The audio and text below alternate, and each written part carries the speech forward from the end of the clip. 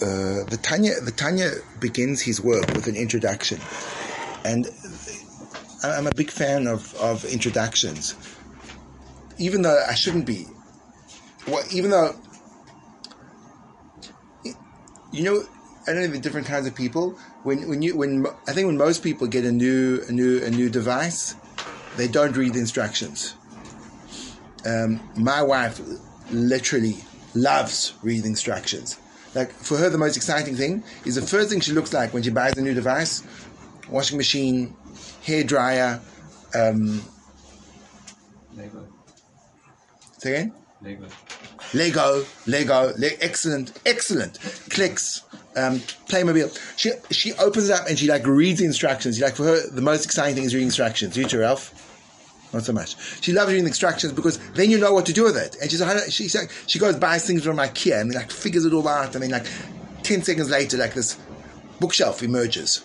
And like, for me, it's like I just see the thing, I throw the instructions away and start to put the pieces together, and then take them out because I put them in wrong, and then try, and then like eventually I get this really misfitted thing because like I broke one piece, I lost 3 screws, and like it doesn't fit in. So really, Al Piteva, you should really look at the instructions first. So I'm terrible at it when it comes to practical things, which is the story of my life. But when it comes to Torah, I'm actually very good at it. And the instructions for use of a book are the Akdama. So if you don't read the Akdama to the book, which is the introduction, so you don't really know how to use a book. This is classically expressed in the Mesilas Yesharim, as we've seen so many times. So it begins by saying, "Hachibur zeh lechibartiv lelamed lebnei adam es shelo yadu, elama sheyadu lehem kfar mefusam etzam pirsam gadol," which means he starts off his book by saying, "I'm writing this book not to teach you something you don't know," which of course would render the book obsolete in the normal context of genre of Torah, when something is simply stated, you say pshita ma'akom mashmalot. But in that introduction, he tells you exactly how to use this book, and it has to be used in a completely different way to every other book. So the Baal Tanya gives us an introduction to his amazing Sefer, the Tanya. And he says the following thing. He starts off with a kasha, which is such a powerful kasha.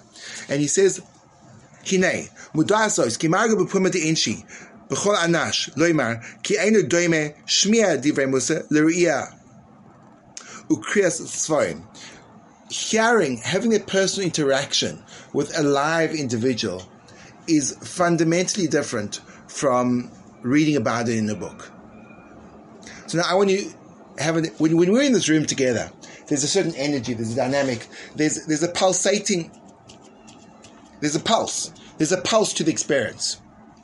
If you then read the words that I'm saying, or someone else is saying, the experiential energy is greatly depreciated, both in terms of the experience, but also in terms of the potential for interaction.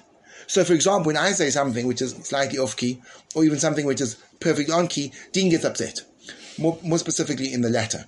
And we are exploring that. So, and then we have an interaction. And then in that interaction, we kind of hammer things out, and we reach some kind of dialogued understanding about what occurred. But when you're in a book, the first problem is there's no interaction. There's no relationship. It's generic. It's like it's there and I'm taking it down. So it's a problem reading a book. And this is the Baal Tanya introducing a book that he really wants to, he's going to see, create a substitute for interaction. He wants this book to be a substitute for an interaction. So I asked him, I said, well, how am I going to do that? Hooray, you can't do that. And he says, when a person reads a book, there's another problem. When I'm reading a book, I'm going to be reading a book based on my limited paradigms and my capacity to understand. So it could be that the book has way more to say than I grasp. When you and I are interacting, judging by your body movements, or your eyes, your pose, I can say, did you get that, Gabe? And you'll say, no, not really. I say, this is what I meant. And you go, oh, okay, I got it. But when you're reading a book, you may not even stop to think you got it. You may have thought you've got it and you haven't got it. So reading books is actually a dangerous occupation in terms of getting what the true wisdom in that book is. And that's exactly, isn't that an amazing point? Torah Shabbal Peh. So he says, and if a person's mind is not well organized, it's all the balagan inside of there, because and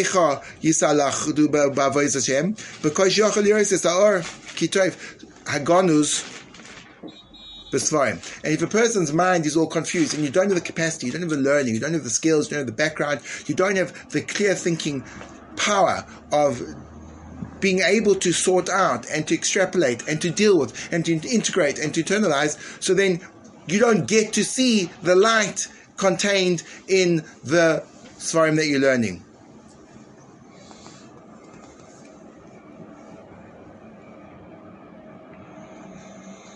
So therefore he says, so why am I writing this book? In other words, he sets himself up ki'ilu for disaster. If I'm writing this book to teach you something, but you're not going to be able to use it because you're going to be reading it. And if you read it, you're not going to be able to get it. Which isn't that an amazing way to start a book? No, it's so genuine, it's so authentic. Do you understand what I'm saying?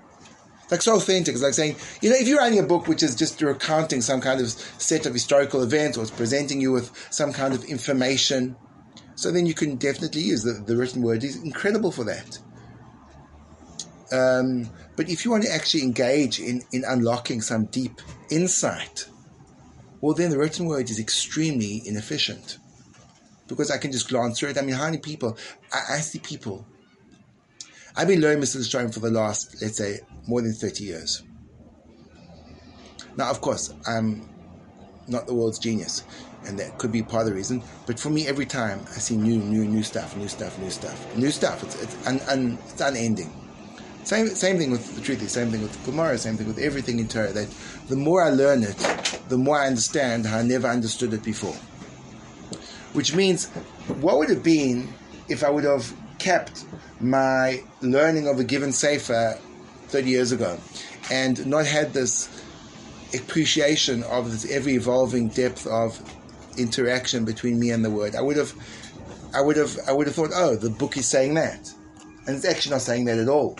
And that's why when people say to me, well, it's a Gemara, I never take anyone's quoting anything ever seriously, because they are quoting it based on what may be the limitations or the confusion of their own minds.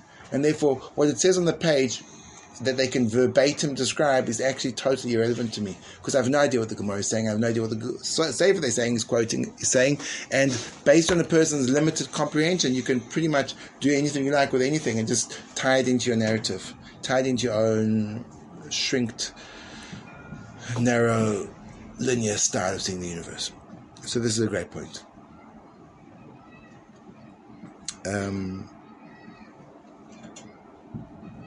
I mean, he says so much more than that over here, but I think it could be too much. How does he get around it? So so it depends. He gets around it by saying that this book isn't written for the man on the street. I've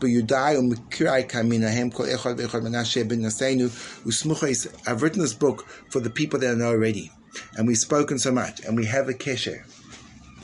And it wasn't a bestseller. It shouldn't have been.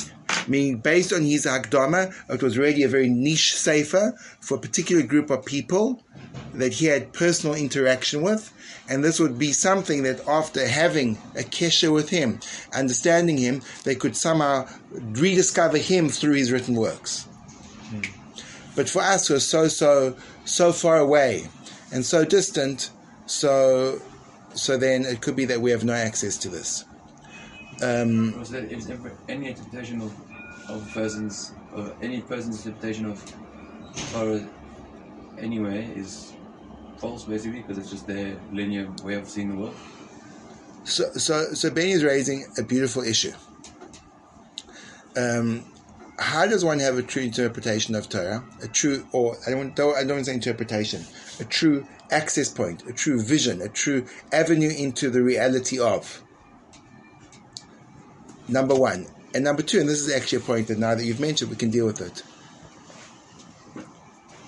The Torah's paradigm of truth must be inherently different from the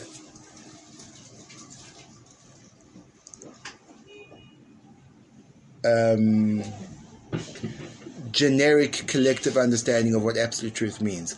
I think in the world out there, the default position that people understand a truth and absolute truth to be is this is the only way that something can be viewed. That's what absolute truth is. In other words, people see absolute truth through the perspective of what we'd call mathematical.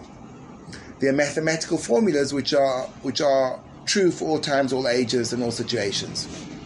There's no deviation whatsoever.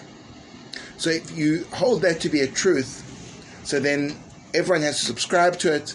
There's no room for diversity, and everyone has to, against their will, be compelled to admit that it's correct.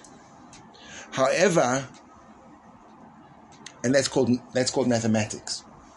There's a whole other world out there, which is really the world we live in, and that's called the world of science. And the world of science is very, very iffy. It's very iffy. It's forever changing.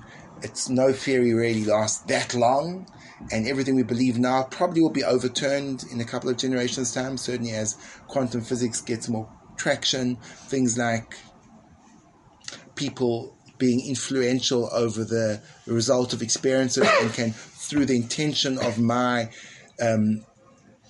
opinion about is light a particle or wave nature, will in fact influence the experiment. So the will of the experimenter influences the particle nature of the molecules. There's freaky stuff. No one gets it. People describe quantum physics as the dreams that stuff is made of. So things are probably going to be totally revolutionized. We're slowly but surely chucking out Newtonian physics, and we're going to have a whole completely different vision of the world. That's what science is, because science never really gets all the parameters and all the variables down. It just comes up with the best workable solution with the given variables and creates a theory, and it's always only a theory, and that theory can be debunked. But until the theory is debunked, so it functions well. So until now, till Einstein, gravity was a great mahalach. Post Einstein, it doesn't work. But it worked then, and it answers lots of questions, but it doesn't answer all the questions. So science is, when we look at the natural world, we don't really know what it's doing.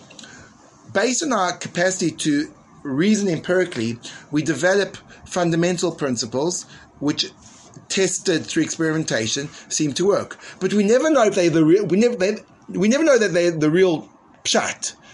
We think that they're the working mahalach. They're a good havamina. But all of science is one big havamina. V'oraya, if it would be a maskana, it would never change. Sorry, when I use these words, havamina, maskana, I hope I'm communicating clearly. Havamina means what the Gemara initially thinks to say. Maskana is the Gemara's conclusion. So havamina is, I present something, it's well reasoned, it's well thought out, but then something else comes along and says, you thought that way, but look, we've got a proof otherwise. Okay, so I reject it and I adopt the new position. Science is a havamina.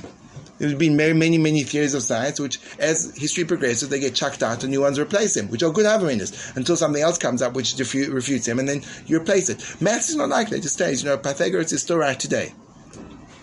Okay, so therefore, when we speak about the living in the world, essentially what we speak about is a world where we don't know the full story. There are too many pieces of the puzzle missing for us to come up with a conclusive picture. The world is not a binary place. The world is be'etzem grey. It's be'etzem grey, which is called choshech. We be'etzem live in a world of darkness. Living in a world of darkness means we never get to see clearly what's actually there.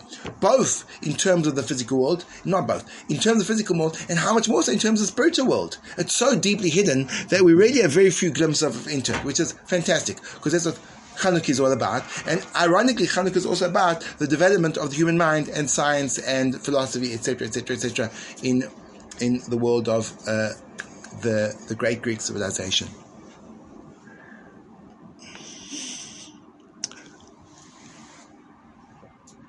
How does it work with Torah? How does it work with Torah? So Torah is also science. See, Torah is not maths. Torah is science, which means Torah you never have all the variables there. Take, for example, learning Gemara. Because there's deleted information, background information missing, sentences are ambiguous and incomplete, there will always be multiple ways of learning a single sugya. Tosfos will learn this way, Rashi will learn that way. Rashi will learn that way, the Ritva will learn this. The Ran will learn that way, the Rif will learn that way, and the Rosh will sum it up in a completely different way. So, how can you do that? And who's right? It depends on your perception of absolute truth. In Torah, being right means being faithful to the process of analysis, coming from a place of authentic quest for understanding. Doesn't mean about coming to a unanimous agreement. In fact, in your experience of Torah, you'll notice that very much huge amounts of our study, even though not perhaps huge amounts in a quantity perspective, of Torah revolve around Machlokes, two opinions. And those two opinions are both held to be equally valid, even though they are mutually exclusive. Now, what does that mean? How can you have two rights? So you see, our process of understanding absolute truth is not defined on an objective result, but on an engagement in the search for understanding based on an authentic and real perspective of what is there through the angle of me. You see, because if the angle of me wouldn't be there, if there'd be an objective truth, so there'd also be no room for humanity. There'd be no room for varied individuals. There'd be no room for personality. There'd be no room for diversity. And Machlokes is a function of the human side of us. That despite our capacity to rationalize and to reason, but even our reason is colored. So I'll give you an example. We have Beis Shammai Beis Hillel. Beis Shammai Beis Hillel, on them the Gemara says, Eilu va'eilu divrei Elokim Chaim. Beis Shammai, what he said was the words of the living God, which what we call truth. And what Beis Shammai said are the words of the living God, which we call truth. That's absolute truth. Dvar Hashem is you don't get truer than that. That's the reality. The problem is that the realities were fundamentally in conflict with one another. One person doing the same act was inherently right or inherently wrong. And you couldn't put them together and rationalize both of them because they're mutually exclusive. The case is as follows. According to Beis Hillel, if you marry this woman, it is an Isur Kores. It is the most severe restriction you could ever do. And if you engage in intimacy with this woman, your soul will be cut off. So there you go, you got the people, students of Beis Hillel, and they hear someone's doing this, and they say, oh wow, this guy's gone to Olam Haba, what a pity. Or according to Rashi and Tosfos, his children will die, terrible things. That same person gets married in the Beis Shammai camp, and he's done the biggest mitzvah in the world. Whoa, that's pretty extreme. That doesn't lend well into binary thinking, does it? That's like pretty harsh. Sorry. Ooh, that's nice. The beauty of when you close the door and the sound's louder. This is like making you nostalgic. We went through during the building. You guys, many of you missed the 3 years of giving share above the sound of drill, and not only giving sharing above the sound of drill, but I actually led meditations with drilling in the background. And it was magnificent because I'd be sitting there and I'd say, okay, so you never know when the drilling would begin, which like added an extra element of drama to your sessions. So I was just everyone get calm again to that peaceful state of mind, and just as you're starting to feel your body letting go and relax. So then, like, how do you cope with that in the context of meditation? And as there may be slightly intrusive sounds, I want you to embrace those sounds. And I want you to feel that piercing sound of the drill. It's just another noise in the background. It was pushed me to literally new levels of meditation. In the course of Shir, I learned to dance to the rhythm of the drill. So what I'd do is I'd use the drill as like background information to rank up the pshat. So I say pshat. So I say, well, that's pshat in Rashi, and then you just kind of go with it, and it was actually an amazing time for me, very special. Fortunately, we moved to the new place, and we only have occasional beautiful reminders of what it used to be in the glory days. So in Torah, you have this diversity where there's two people and they have two positions, and the irony is that if you look at the action is like it's extreme. It's either amazing, gewaldic, huge mitzvah, or it's horrendous, abhorrent, heinous, horrific. And both of those those are both the word of God. So what is God saying? Is he saying, is this the right thing to do or the wrong thing to do? What says, according to Beis Shammai, it's the right thing to do. According to Beis Hillel, it's the wrong thing to do. Yeah, but what did God say? Well, according to Beis Shammai, he said this. But what did God say? But it's like a machlokes. It's literally like a machlokes. That there's a machlokes in God. And God says, you know what? I say like Beis Shammai. And you say, do you really wear bas? He says, I say like you as well. You start getting a bit like the famous Jewish joke, which I find funny because it reminds me of my parents' sense of humor. And you won't find it funny because you've forgotten about your grandparents' sense of humor. This is the way the joke goes. There's two men go before a rabbi. A man and his wife go before the rabbi. And he's staying there, and the rabbi back in there had a shamus. The shamus was like assistant. He's I think it's a fancy English word for it. Sectant or something. He's gabbai. He's shamish. Staying there, and the man and wife come, and the woman just lets out. She just lets out. There's a series of complaints about her husband. And the rabbi looks at her, and he looks at him and goes, phew. Looks at the husband and goes, no, she's right. The husband says, what? And he lets loose with a series of complaints against his wife. And the rabbi looks at the husband and goes, no, he's right. So the shamash pops up from the background and he says, Heather, he says, you can't do that. Either he's right or she's right. And the rabbi looks at the shamash and he goes, you know what? You're right. Yeah, thank you for the sympathy laugh. So, it's good. It's keeping Jewish tradition alive. Another bad Jewish... No, sorry. The problem is, as bad Jewish jokes go on, they're also becoming I suppose, as time goes on, so things, as the moral current changes, as it tends to do every month or so. So then you have to be careful about, political correctness. And is the approach like that now because we're in Galus and the whole mixture we don't know, so there's Emerson, there's MS. Beisham Beisel before Galus. So it's fundamental. It's fundamental, even when Mashiach or whatever, it's going to be. It's a good question. 50 ideologies and 30 different halachas. What's going to? It's a good question. Or was there ever a time when it was one set thing? In the time before Tosha Baal Peh, Moshe Rabbeinu, Tosha B'Ksav, in the world of Tosha B'Ksav, there's only one mahalach. In the world of Tosha Baal Peh. Is it ever going to come back to that, or is this the way we're going to find it the rest of it? I don't know. It's a good question. You want it to come back to that? It's not happening in the next few days, pashtus. So you may have to suffer this for a bit. Okay, so let's go back to what. So how is that? What is that?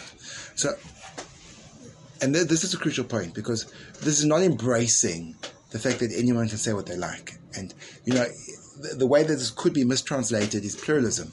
Well, that's my truth. We've all got our own truth. If you want to believe that, that's great. And I really respect you. But I want to believe the way I want to believe. Okay? I believe the world's flat. I want you to embrace that belief as well. You don't have to agree to it, but just give me the right to believe that. I want to believe that the world's getting hotter. That's okay. You can believe it. You can believe in climate change. It's okay. No, I believe in unicorns. You believe in climate change. Whatever. You can do it. Sorry, I don't mean to offend the Australians here. I know this is treading on very, very, very dangerous. So, I'm saying I understand climate change is kind of where we should be putting all our efforts right now. And I understand how crucial it is to the maintenance of definitely the developmental potential of humanity as a whole. We should really be putting more effort into climate change. That's where it's at. That, of course, and COVID restrictions. That's what we have to work on. We want to preserve. We want to preserve the kind of the I don't know what, but we want to preserve it. Okay, so here we go. So you can't just make it up as you go along, right? Because you can't look in the Torah and say, well, for me the Torah is speaking about the beauty of the soul. And that's amazing. What's speaking to you? That's not Beisham Beisil saying the Torah's Erev is awesome. The secret of Machloikis is the reason why both are true, because both are refracting a prism of divine light. And just like when you shine a single light beam into a prism, it can refract into the colors of the rainbow. But even though it's a single beam of light to begin with, within that light it contains a complete range of colors. Torah is so broad that within a single word of Torah it can be refracted into Shivim Panim. That's what Torah is. It's Shivim Panim the Torah. It's got 70 different facets.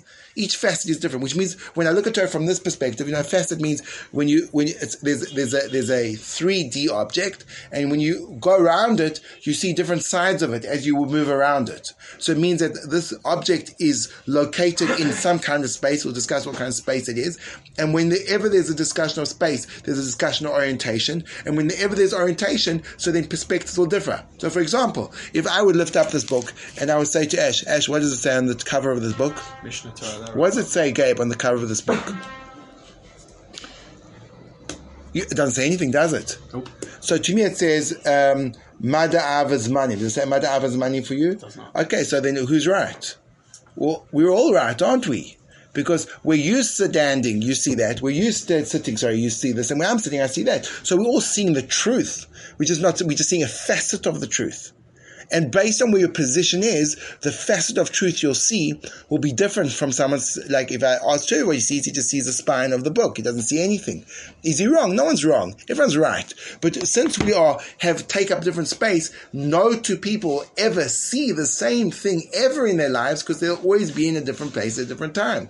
No two people can occupy the same space. So since we are individuals, it means we don't occupy the same space. Also intellectually, and this is a big chiddush, we don't occupy the same spiritual space. Which if we don't occupy the same spiritual space, it means then when we look at spirituality, we're all going to see something different. We're all going to be seeing the same thing, but from a different perspective. And the totality of the reality of the thing we're witnessing has to be a combination of the conglomeration of all our experiences together. And that's when the totality will come.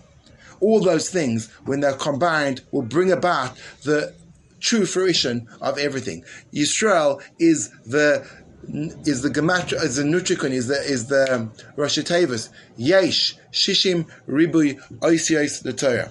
There are 600,000 letters to the Torah, which means each Jew, each Shorish Neshama has its own letter in the Torah, and that's the letter it sees. And the Jew next to him sees a letter next to it, and the Jew next to him, and that's why the Rambam points out that in the Eseres Adibros it says Anoich Hashem Elokecha Asher Tzeitzichem Me'eretz Mitzrayim. It speaks in the singular because every single Jew gets a different Torah.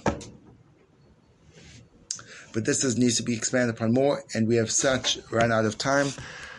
Thank you for your patience.